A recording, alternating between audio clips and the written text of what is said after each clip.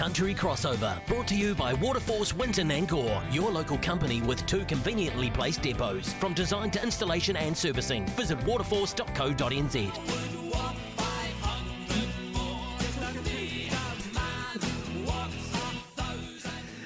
I can smell the cynicism in her breath from here. Joining us in the Country Crossover, thanks to Waterforce, somebody who wanted a Scottish song, so damn it, that's as Scottish as they get. Rowena Duncum, how's things?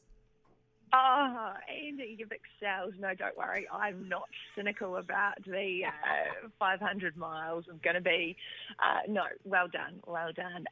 Things are fantastic. And as I speak to you, I'm looking out on, I don't know if it's an ocean or a sea, but I'm right at the very top of Scotland. I'm at John O'Groats and staying with someone up here, Sally Crowe, who has done rouseying in New Zealand. And Nice. It's just funny, yeah. I was in Dingwall yesterday visiting the Vice President of the NFU Scotland, Alistair McNabb, who happened to know someone at the auction mart, who happened to have hosted Sir David Fagan on 2 nights beforehand, who had a friend up here who, when he heard this is where I was heading, he put me onto Sally. I'm staying with Sally. She has got so many connections that I know. She's cousins with Sandra Faulkner from the East Coast. Like, it's just such a small world. It's ridiculous. And that's the thing, all the contacts you would have established as well at the sharing over the last week or so. Yeah, you're right. You won't have to go to any B&Bs, will you? Oh, it's honestly been amazing. And I said, look, I just spent 2 days in Aberfeldy, and everyone was like, oh, straight away, are you staying with Martin, the president of NFU? I was like, actually, no, I was staying in a hotel. So this is the first time I've actually stayed with people, but because I was born at Aberfeldy in New Zealand, which is between Whanganui and Ratahi, I thought it was really cool to come and visit Aberfeldy over here. So had 2 nights at the Monest Resort just outside of Aberfeldy there, and it's just so beautiful. It's so green. And then, came up to the Highlands yesterday, and as you're kind of going into the Highlands, it's like going through parts of the Lindis Pass, you know, where it is really high. Yeah. They're all rounded hills, and you can see the damage to them from the snow, and it's really like a lot of Central Otago. And as you can tell, I've been doing a lot of talking, so my voice is just awful. But it's been so interesting over here. Obviously, the shearing didn't go as we planned, so I really enjoyed visiting some farmers while I've been over here. Well, you've been networking. That's what you call it. You're not talking, you're networking. Exactly. Look, you will go far in life, Andy. So the first farmer I visited was up on the east coast, so not too far above, I'm actually not sure quite where it was, but it was at Montrose, and the farmer was Andrew Sterling, someone who I've connected with on Twitter for the last couple of years, you know, like we were chatting right through COVID and stuff. Yeah. And he and his family have got the most amazing setup over there. So they're probably one of the biggest potato operators in Scotland. So they grow potatoes, they wash them, they peel them, everything on site. They've got these enormous sheds. Then they bag them themselves, weigh them all, put them in plastic kind of crates, and the next person who touches that bag of potatoes is the consumer in Aldi. So they supply Aldi when they came over and established themselves in Scotland. The other thing they do is they're making these ready mashes. So they make like potato mash, cheesy mash, this Colcannon mash, which has got 2 things in it, and it's kind of an Irish mash, but they have it here in Scotland, and they just have them in it, like they cook the potatoes, they make the mash, they add in the cheeses and the ingredients and stuff. And then literally you open it and pop it in your microwave at home.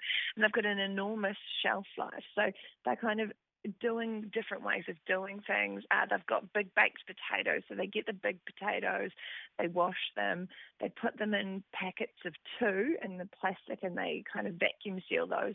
Then they cook them. So they steam them, they get them up to 90 degrees. Then they go through a cooling process for an hour. Then they get boxed up, and they're great for students because it's £1 for 2 baked potatoes, 3 minutes in the microwave or something, they've got a meal, not an hour, hour and a half kind of thing. So, yeah, that just how they're doing things and how they're innovating was really, really interesting. So that was my first farm that I visited. How's farming over there in general? What's the feeling? Yeah, so that was kind of a bit more of a sense that I got.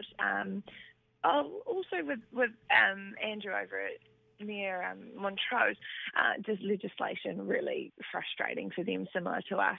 But my next farm that I visited yesterday, Alistair McNabb, the NFU vice president, they're doing pedigree Limousin cows, some amazing TOP stuff going through, looking at their genetics and everything like that. But he crosses a railway station at Bisex's farm. So he picks up the phone every time he wants to cross the railway line, talks to the operator, finds out how far away the train is, and then decides if he's going to wait or if he's going to make it across and stuff. So that was really interesting. But he said, a lot of the things, and he took me up in the Highlands to visit a crofting sheep farmer as well, because the crofts are something that I had no idea what they were. They're little parcels of land that were given when people were kicked out of their clan estates, and it's a really huge thing, their history and how it came to be over here. And all of them were saying, it's really hard to make any money over here. The North Cheviot sheep farmer we were talking to, he lambs, he has 220 sheep. I think he had 179 lambs. Everything's lambed inside because he said he can't afford to lose a lamb. Like, they are such on the breadline, and their margins are just really, really minimal. It's really hard to make a living, they said, when you're in farming. And like for Alistair, I know he had to purchase his farm off his parents.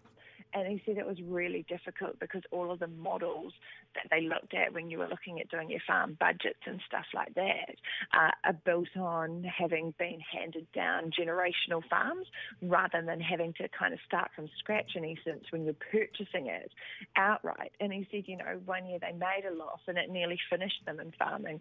So they really changed how they're doing things. So, but yeah, they basically said it's not really...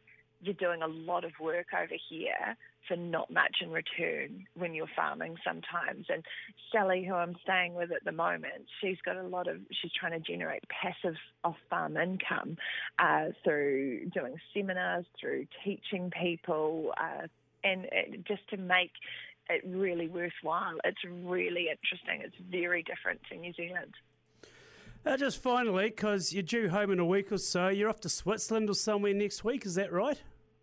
Yes, I've got a few more days around Scotland. I was going out to the Isle of Skye on Saturday, but I've now been convinced to go to Lochern Head, where there's just shearing competition. So, you're a sucker for punishment, eh? Oh, I really am. And I did kind of be like, but I'm never going to see Skye. And they said, look, it's just full of tourists. And I was like, well, what do you think I am? Yeah. They said, you'll enjoy this much more. And there's a hoolie afterwards. So they kind of had me at that. I haven't really been doing much in the way of going out in the evenings yet. So, I'll go down and do that. But 3 days in Switzerland. We had a Swiss exchange student when I was in sixth form at school. She's kind of like, well, as an only child, she's pretty much the closest thing I've got to a sister. So Mum's loaded up my suitcase full of presents for her two kids.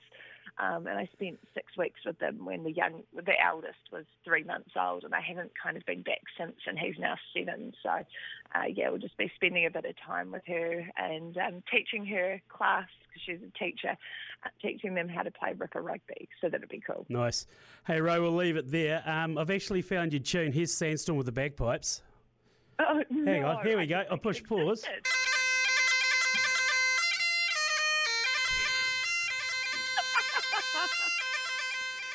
You can't say I don't go the extra mile for you, Duncum.